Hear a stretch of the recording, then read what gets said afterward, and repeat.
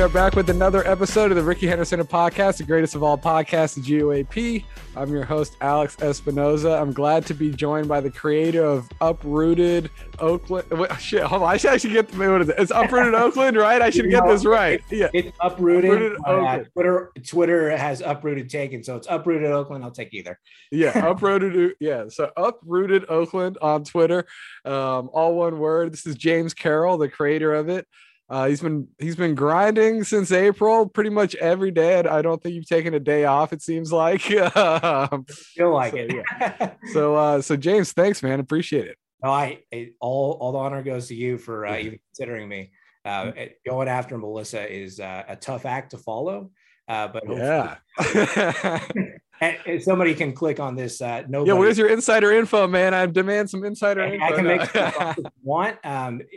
It's trade deadline season, so I could just throw anything out there. Someone might pick it up and say, "Hey, on this podcast they talked about sources.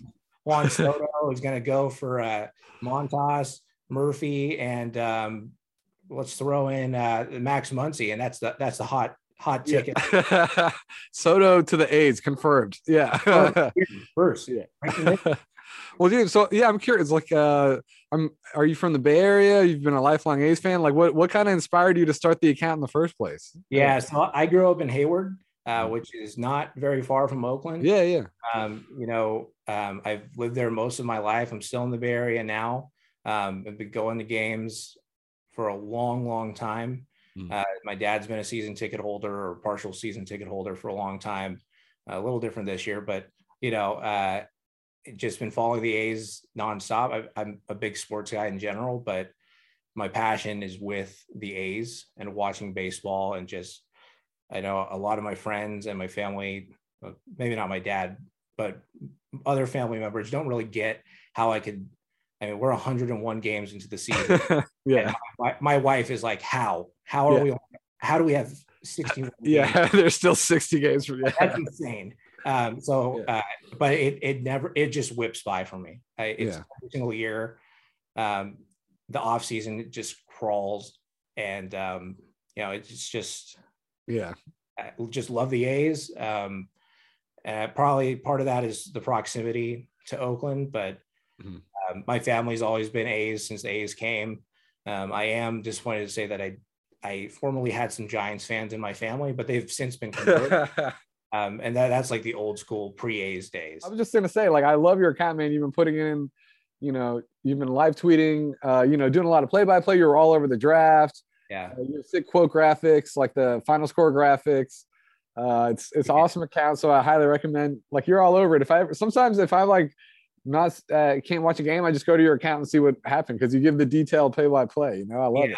It's definitely been a goal, because like there are people that cover the A's still, but it's not nearly as in depth. It's like two people. It's like Matt Kawahara and Martin, and if they have a day off, it's like you have to find who's covering the team that day. It's nuts too, because like I get it, because there's usually a boss upstairs that's saying, hey, we want you to dedicate this much energy into this portion of your job. And the Susan Slusser days are unfortunately over, where she's like just on it. And it's nobody's fault. It's just kind of the way that it's gone on A's Twitter. So I think kind of like step one is just to make the season fun, is to talk about the season, even if it's torture, find the fun parts of torture. And that's what the A's season is. I totally agree with what you were saying before. There's kind of like a lack of coverage in general. And that's kind of why I started this blog a couple of years ago. It was like a quarantine project. And I was like, I have nothing else to do. I'm watching the A's every day anyways. I might as well do something about it, So I get it. It's like you're turning like, I don't want to say useless hobby, but you're kind of just like, man, I'm dedicating this many hours to it anyways.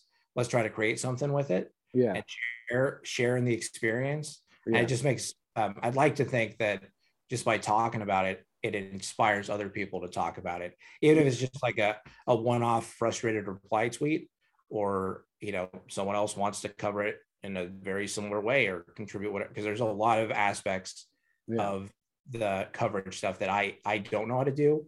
And I'm not going to pretend I know how to do. I mean, the older I get, the more out of touch I get. So if someone wants to make like A's TikTok and take off there, I'm not touching that.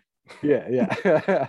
But also it's funny because now I've realized once you start something like this, it also becomes a monster too, right? It's like the flip side too, right? So like, absolutely, because you're doing all your own graphics and everything, right? So that like even like doing the concepts and coming up with all that, it takes a while to get there, right? Like it took a long time, and I was like, one of my problems as a person is that I want the start to be just super streamlined. I want it to be, this is the logo I'm going to run with. And I might change it down the line, but I don't want to be changing the logo 6 times in the first week.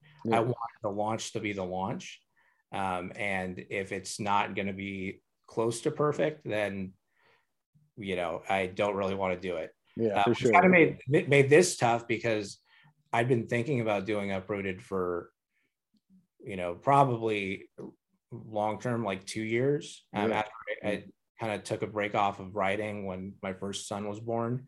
But, I was like, hey, about a year ago, I was like, hey, I'm going to sketch out some logos. I'm going to just make a list of the things I got to do, try to nail this out. And my first thought was like, I'm going to launch this the last day of the season, or, somewhere around that last year. And then I was like, maybe that's not a good idea. Let's hold off. Yeah. And we had the lockout. Yeah. And it was, oh, wow, this is not great. Not great timing. There's not a lot of interest in baseball right now. And then, we're opened up again, but the A's are going to trade everyone. So if there probably isn't a worse time to start something like this in a lot of ways. Because I came out of the gate thinking like, hey, if I can get to 500 followers by the end of the year, then it's a huge success. Yeah. Because, there's not a whole lot of reason for people to tune in. Yeah. I know. Yeah, I know. Like I'm going to do it regardless, but for anyone to care about me watching it, no. So it's been, it's super gratifying that people have jumped on and joined in. And I'm thinking, even as the A's are kind of streaking now, that there seems to be a little more positivity. And I'm getting more engagement on my stuff too in the past week, dude. Like, great. Yeah. It's crazy. You like put out, hey, the A's are down 9-1, but we made a sick defensive play. You get like 2 likes on it. But if it's a home run that busted open in the 8th inning, everyone loves it. Yeah. And so it's just like, please, A's, do something. Do anything. Yeah, I mean, how are you feeling about? I mean, this is probably like I know they're still like 25 games under 500, whatever it is. Like they're still abysmally under, what is it, 36 and 63 or something like that. I don't know. It's like somewhere right around there. I don't know, but like they still got to be feeling great, right? 6-2 after the break. They just swept the Astros. Steph Curry was just in their locker room, like. The morale's probably at like an all-time high right now, even though they're like, which is amazing because of the way that they were trending. You kind of figured that by the trade deadline, that there'd be like this gloom and doom of, man, how many more days do we have with Frankie? Man, are we going to lose our leader in Sean Murphy? We are, in theory, still could happen. It could happen, but at least now it's like, hey, we're feeling pretty good. Yeah. We're excited about it. Let's live it up. Let's enjoy the time we've got. It doesn't feel like they're kind of, because there's other teams that just feel like, I mean, you look at like the Cubs right now and they like know the writing's on the wall. And you're seeing them have like these sentimental send-offs practically like in the dugout during the there's none of that that you've at least seen on TV. People aren't like hugging. I think because there's some uncertainty, because I think David Force has come out and said like, we don't need to trade Frankie. We'll do it for the right deal or whatever, So it's I don't think anybody really knows, honestly. I don't even think the front office knows, dude. They don't, and I think they're trying to really play up the we don't have to do anything, so you need to overwhelm us. That's smart. I mean, that's good. Yeah, I mean, it's a smart. It's good negotiating. They're going to say it, but I think the reality is that the A's want to move pieces. At the end of the day, the question is X player going to be able to contribute to the team in 2025? when we hope to be competitive. 2024, 2025, whatever you think it is. Yeah. Frankie, probably not, just because I highly doubt that by that time the A's are going to extend him. So the writing on the wall is that he is going to go.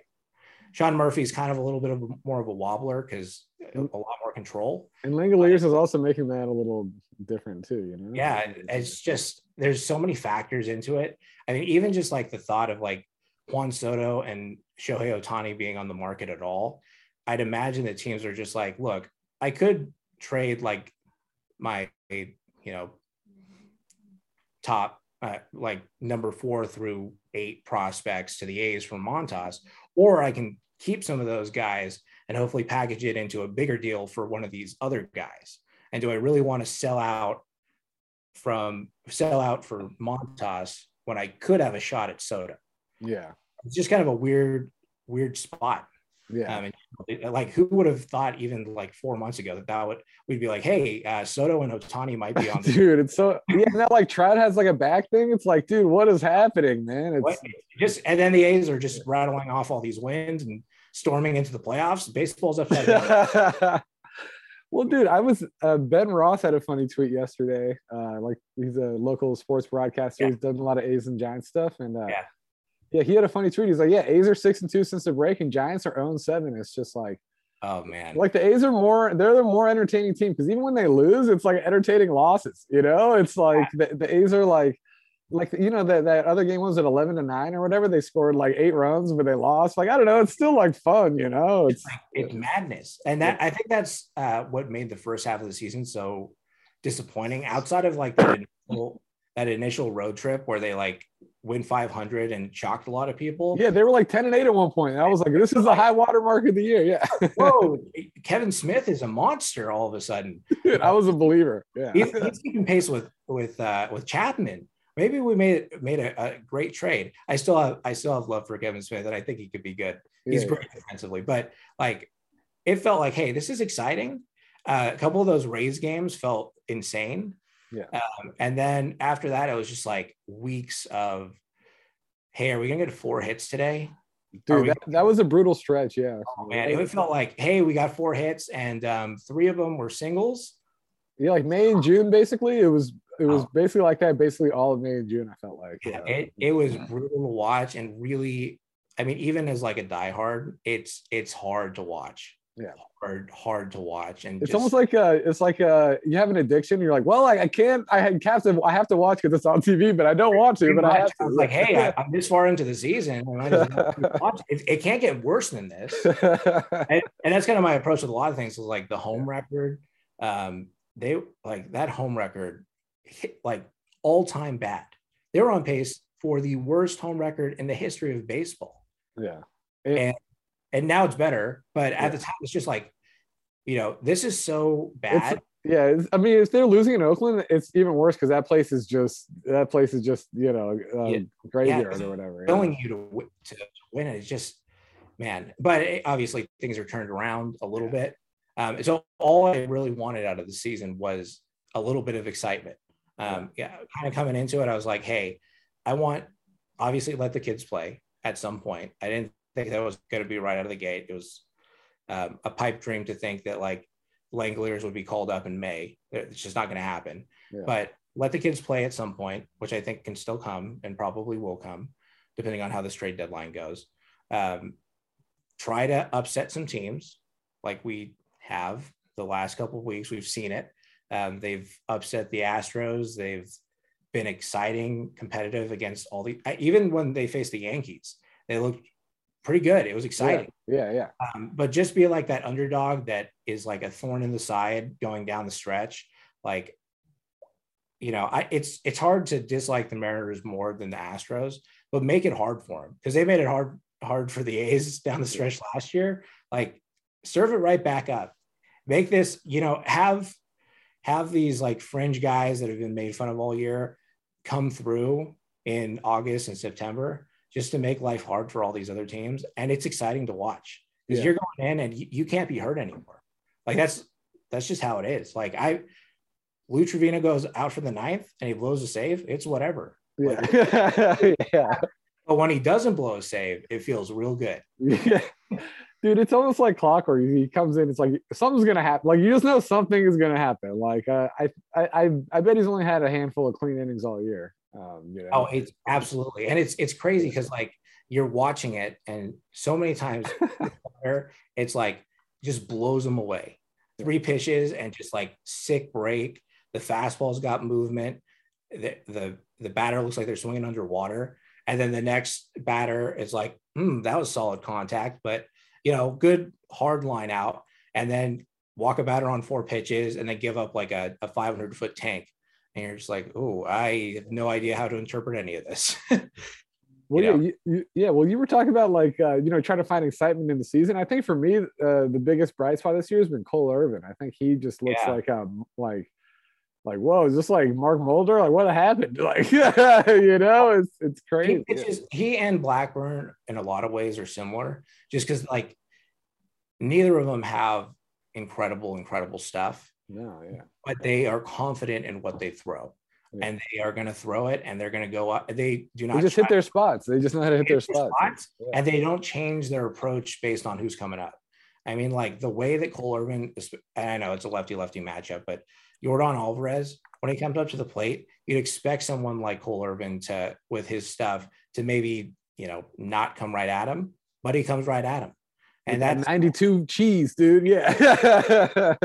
Yordan can't handle it. Yeah. Yeah. I know. It's great. I love watching him pitch. Yeah, because I was looking at just some numbers today. I think for pitchers who have under a 3.50 ERA, he's the only guy with less than 100 strikeouts, and he has like 75 strikeouts. It's like he's like finding a new way to pitch, and it's like.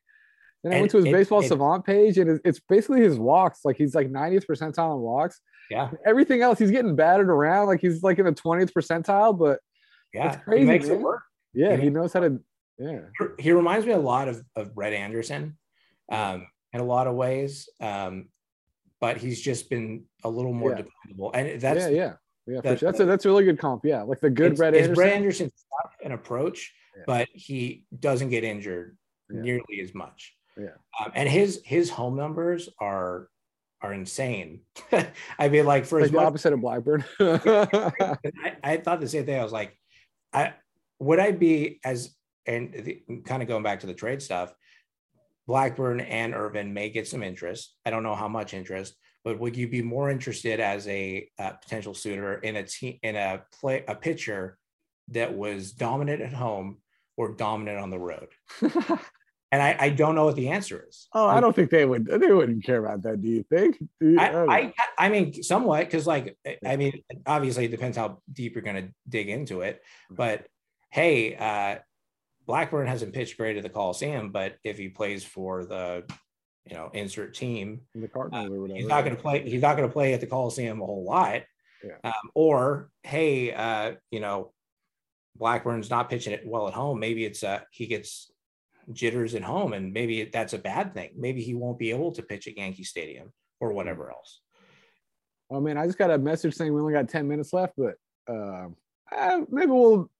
I don't know. We'll see. We'll see if we can make it through. Yes. Yeah. So what about you? What's your bright spot? I mean, like what's like getting you most excited?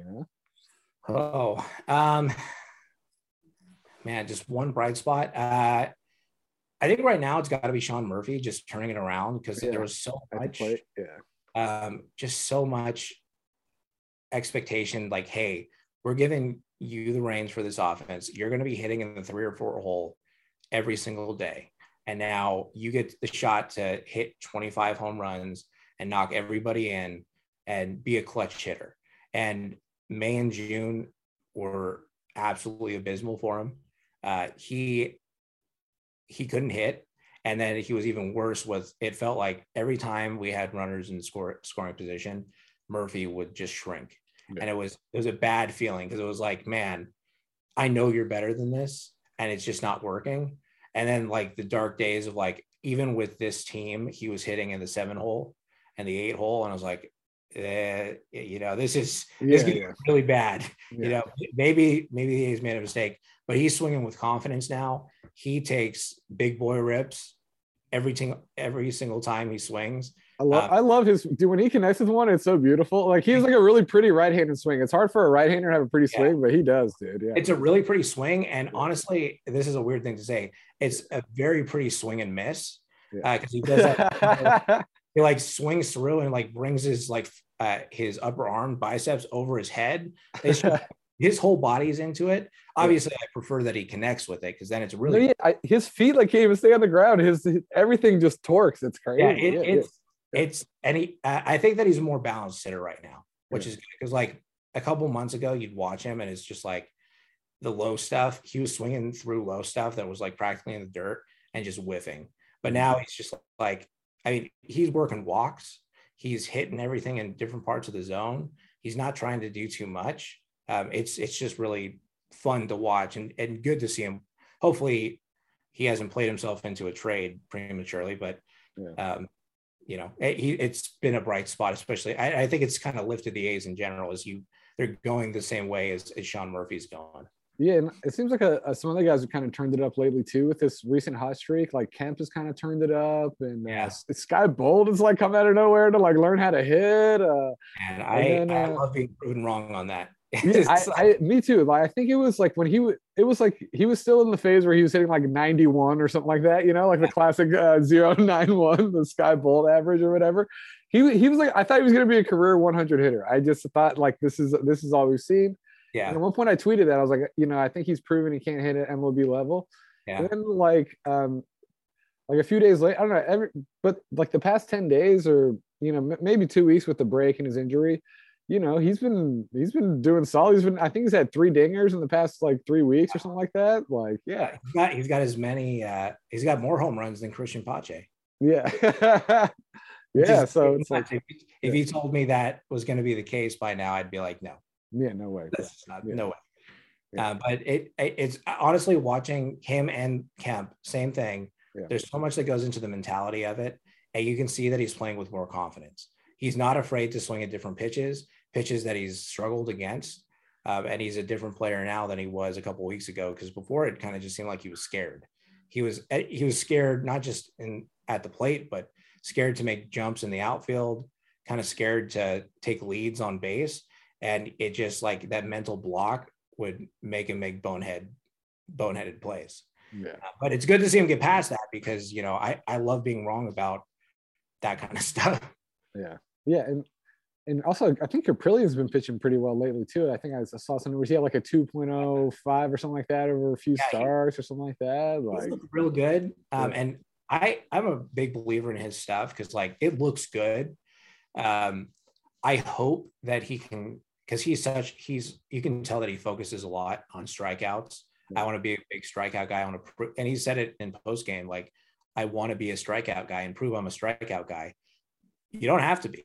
Yeah. I would much rather you go 6 or 7 innings and go like the Cole Irvin, because he's got good stuff to. Yeah, like it's hard for him to get. He can't even get into the past the 6th inning, basically. Yeah, it's crazy because he it's the frustrating like a young pitcher thing where it's like 0-2 count real quick, and then he kind of nibbles, foul off some good pitches. Suddenly it's an 8-pitch at bat, 3-2 count, and you lose him on a walk, and that's brutal. Yeah.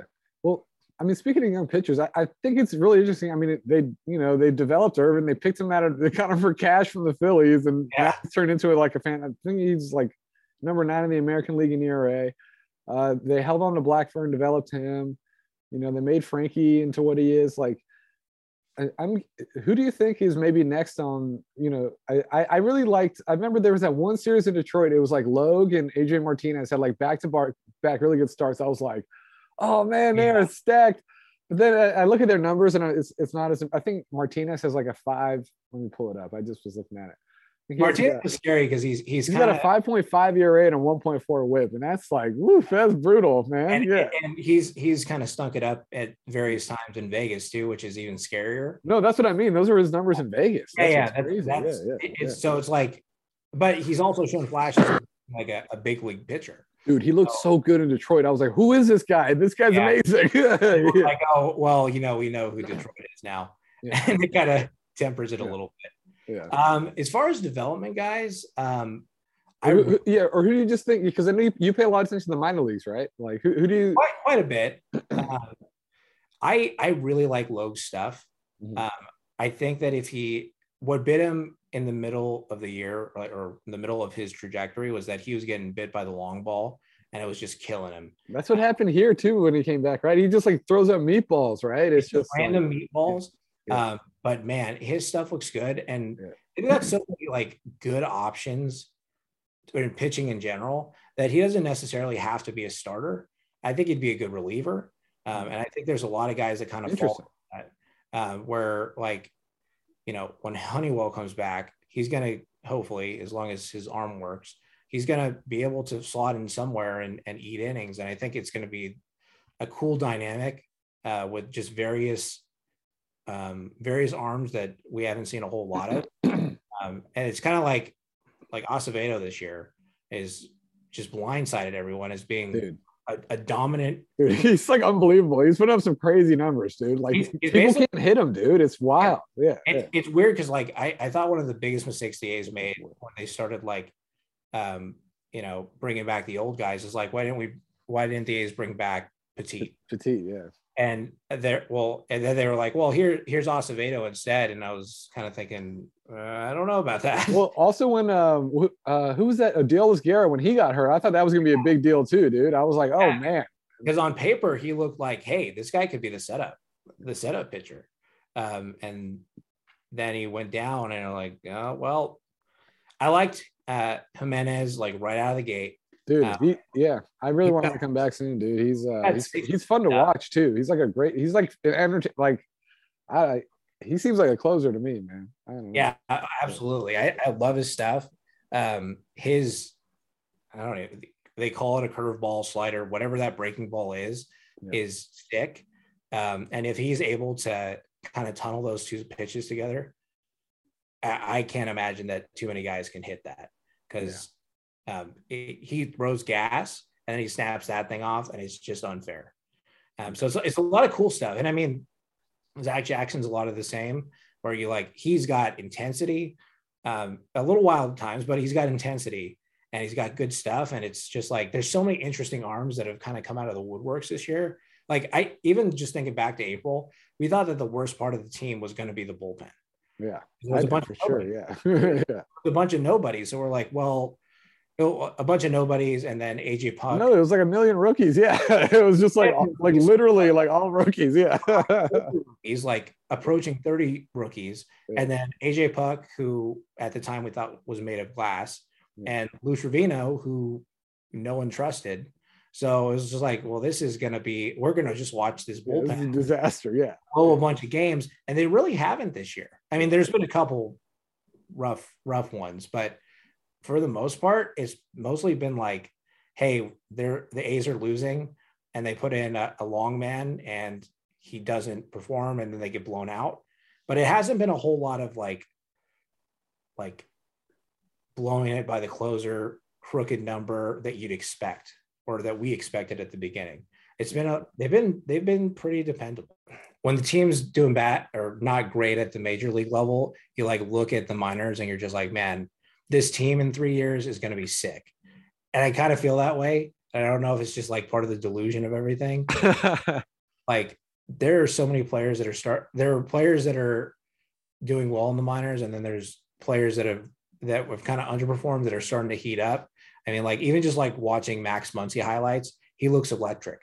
Yeah. And out of nowhere, just it feels like things are coming together.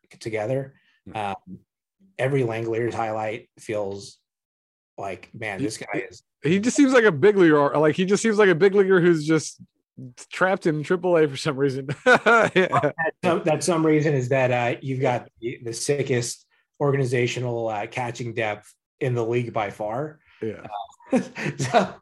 But he could go. I mean, it's kind of scared me what the A's might do to try to fit them both in the lineup if Murphy survives the deadline.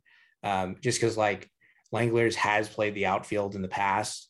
They can make Murph DH, like, but Murph loves to catch. Murph loves to be behind the plate, though. Exactly. So. It just feels weird to split time when you've got two incredible catchers. Yeah. So I don't know. maybe they could just like both suit up and take turns like every batter or something. Well, Tyler Soderstrom. Do you? I think it's Melissa said Soderstrom. She pronounces Soderstrom, so I don't know. I think it's Soderstrom. I always call him Soderstrom. I go back and forth, but I'll say it however who makes it up. I mean, we've been apparently saying Canna wrong for. That was so funny, dude. And then like the wife, well, it was funny because Canna said that on the air, and then his wife's like, "No, it's Canna. It's not Kenya or Kanya or whatever." Yeah. I mean, I don't know. I think Mr. Kanye, I think he takes it more as a joke, and I at least that was my interpretation of it. But I'll say people's names however they want me to pronounce it. Yeah, that was hilarious. I mean, I'm sure I've been saying certain names wrong in my head just like over and over again, and just like, I mean, even just like Henry Bolte. Yeah, that was where I was thinking too. I was like, Melissa, I was like, is it Bolt? Is it Bolte? I don't know. Yeah. And like, okay, it's Bolte now until you tell them it's not. Yeah.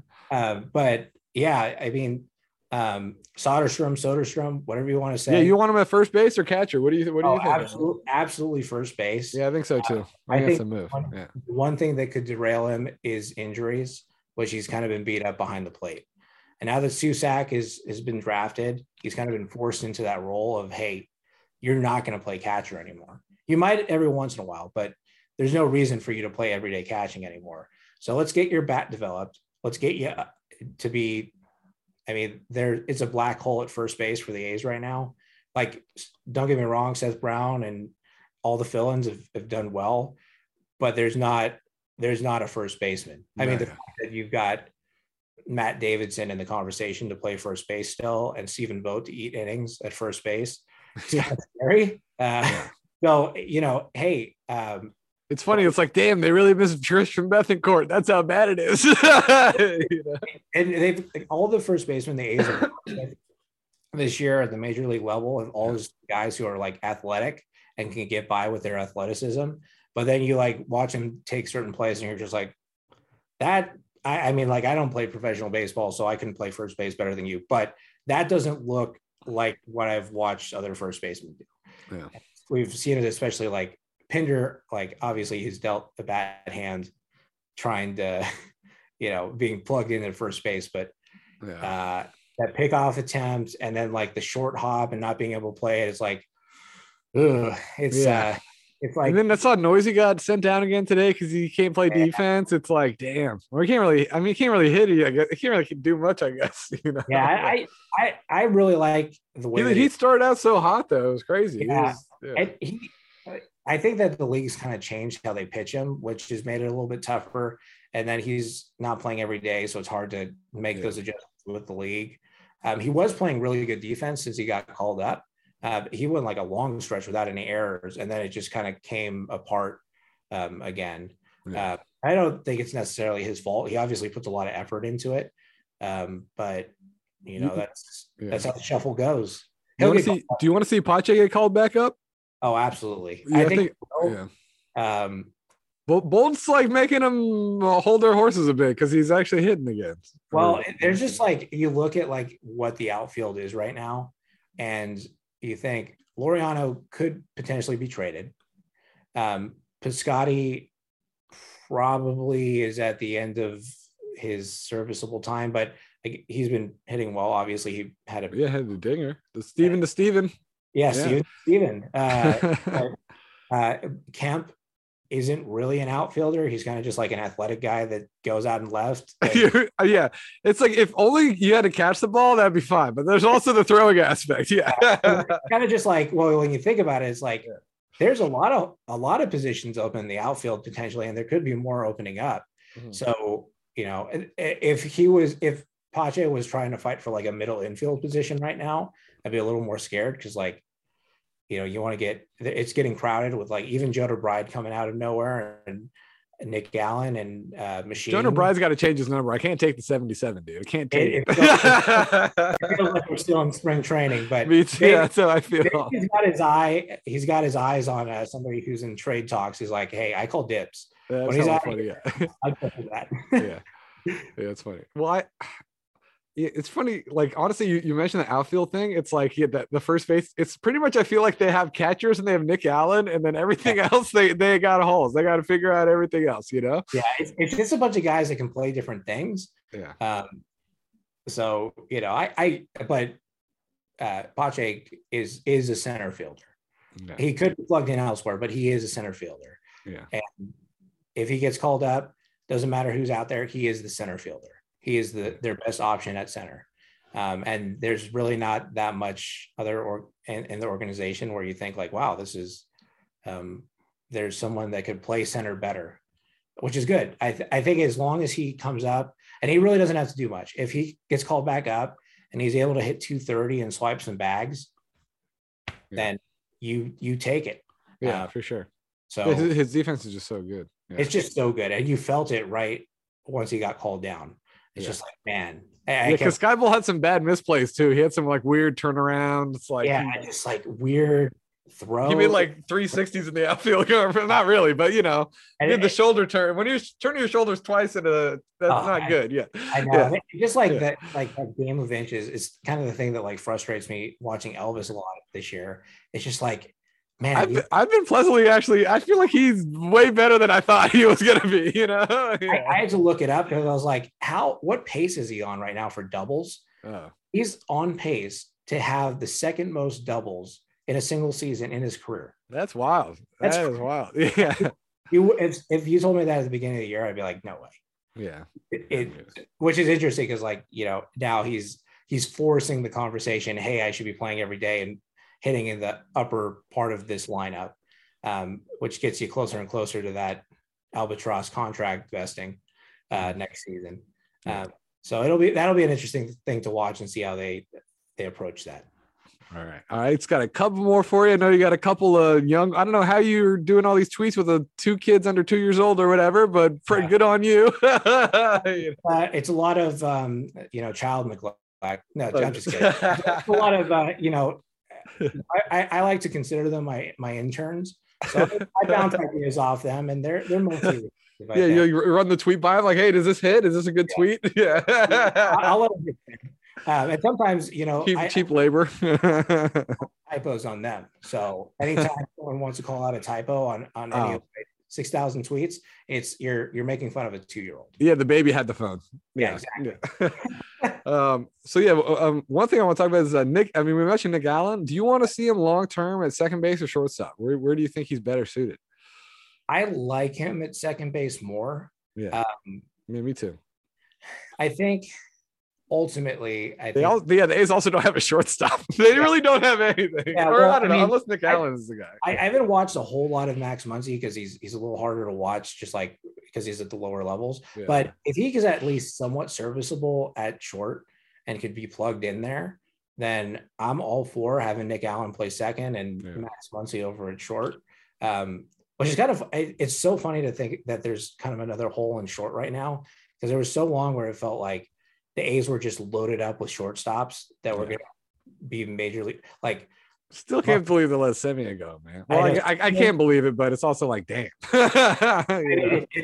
It felt like at the beginning of the year, we're like, oh, well, this kind of worked out. Like, I hate to see him struggle, but like the A's dodged a bullet here. And then he turns it on and we're like, okay, well, maybe the A's probably should have decided. But I mean, like even thinking about like the Addison Russell days and stuff, you like look at all these shortstops that were so promising, and you're like, wow, the A's have all these shortstops, and we'll just have the best one play. Like went from Tejada to Crosby, and then just kept on going. Yeah, and then Elvis Andrus. Yeah. But yeah, I think Nick Allen. I mean, Nick Allen can play anywhere, I'm sure, and be fine. But I like him at second. Yeah, I like him at second too. I feel like he's just not. I don't know if it's just because he's small and it's just like a physical bias. I'm just like, oh, this guy looks like a second baseman or something, but he looks great over there, dude. Yeah, and I think you can kind of hide like the way that the game plays now. You kind of need more of a bat at short, and second base. You can kind of hide your guy who's kind of like that slap hitting, like working walks, laying down sack bunts. You can hide him at second, and that's how I think Nick Allen kind of profiles a little bit more. He's still got pop. He can still come through. Yeah, I like him. He's fun to watch, man. Like I remember waiting forever for Nick Allen to come up, and it's fun to watch him, dude. He's good. Yeah, he's a lot of fun. I mean, even watching him in the Olympics and stuff, you're just like, this guy's a big leaguer. You can tell, and even though he looks 12, this guy. Look at us being optimistic about the worst team in the American League. How about that? Yeah, the best team in the last 7 games. So yeah, just want to wrap up. What are you kind of looking for? I mean, I think in the next heading into the deadline, I mean, I guess, you know, they got a 3-game set with the White Sox. I think Frankie, there's a chance he could throw, what is it on, or no, I guess I don't know. They haven't announced the starter on Sunday, but I'm trying to think, when was his last day? I don't know if that's 5 days rest for him. Oh, his next start would profile on the day of the deadline because they don't play on the A's don't play. Oh, that's right. They have another second off day. So right? they it's got a weird spot for Frankie, especially if they're waiting down to the final hours. He could be preparing for the start against the Angels while also preparing to get dealt in that same day. And he could find out 3 hours before first pitch, hey, you're sticking around. And you're starting tonight. Or I wonder if the A's will just be like, you're for sure not pitching today, Frankie. We'll just figure this out, kind of a thing. You know, see, that would be polite of them, but who knows? Yeah. But I don't know. I think for Frankie, it really just depends on when Castillo goes. Yeah. He's the obvious number one of this trade deadline for pitching. So whenever he falls, then Montas is probably going to follow pretty quickly after. So it'll be interesting when he goes and what teams are in on it, because there's a couple teams that seem, at least in rumors, that there's a lot of teams that could use a guy like Montas, obviously. Yeah, for sure. But I think everybody would love him. Yeah. So it's a Cap versus Lance Lynn tomorrow. Yeah. And then on Saturday, it's Blackburn versus Johnny Cueto. And then Sunday, the A's are still TBD versus Dylan Cease. So the White Sox got some good pitchers. Paul Blackburn's got to turn around. I think but yeah, it's crazy what's happening. Yeah, Paul, it's like as soon as he was named an all-star, it's just been downhill, you know? So, it's his cutter looks a lot more hittable than it's been the first part of the season. I don't know if it's just like he's lost a little bit of break on some of his pitches. I mean, the big question mark with a lot of these pitchers like Blackburn is like, you've never pitched this much in a season. Yeah. And now we're kind of in the dog days at the end of the summer. And it's like, hey, you still have X amount of starts left. Yeah, dude, you still got like 12 starts left. Like you've got a ways to go. So can you hang? Because I mean, it might be different after the deadline. They might decide to start skipping starts and yada yada. But I don't know. I think he's still got his stuff. He still pitches with confidence. Yeah. He still produces weak contact and comes right at guys. The walks are a little concerning how they're up a little bit, but he's still, I use this term, ironically normally, but he's still a gamer. When he goes out there, it's like you could still tell that he's going to be competitive no matter how good his stuff is that day. So I wouldn't be surprised if he bounces back. Hopefully he can do it this next start. But you know, who knows? It'll be a fun series this weekend because all those matchups should be. Lance Lynn's having a tough go right now. Yeah. And it's Johnny Cueto, so that's box market. You know, yeah. That's pure, just entertainment, just watching him throw the ball. Yeah. Yeah. It should be a fun series. The White Sox have been disappointing this year. I think a lot of people thought the White Sox would be like runaway division winners, and they're not. I mean, and they're spending a lot of money, I think, too. Right? Spending a lot of money. So I think the A's could rattle off a couple more wins, and it would be nice to see. I'd like to see him take 2 out of 3 against the White Sox and then roll into Anaheim. And I don't know, maybe if the going goes right, then the A's could pass up the Angels in Anaheim. That would be crazy. It would be crazy. That would be winning the first round of the playoffs relative to how the season. All right, James. Well, this James Carroll, make sure to follow him on Twitter at Uprooted Oakland. Thank you so much, James. I really appreciate the time and talking A's. It's always fun to talk A's. So yeah, thank you, Alex, and thanks everyone who's followed and joined right in and listened to me ramble on and on for 6,000 plus tweets. Yeah, every game. Make sure to follow him. All right, thanks a lot, James. Thank you.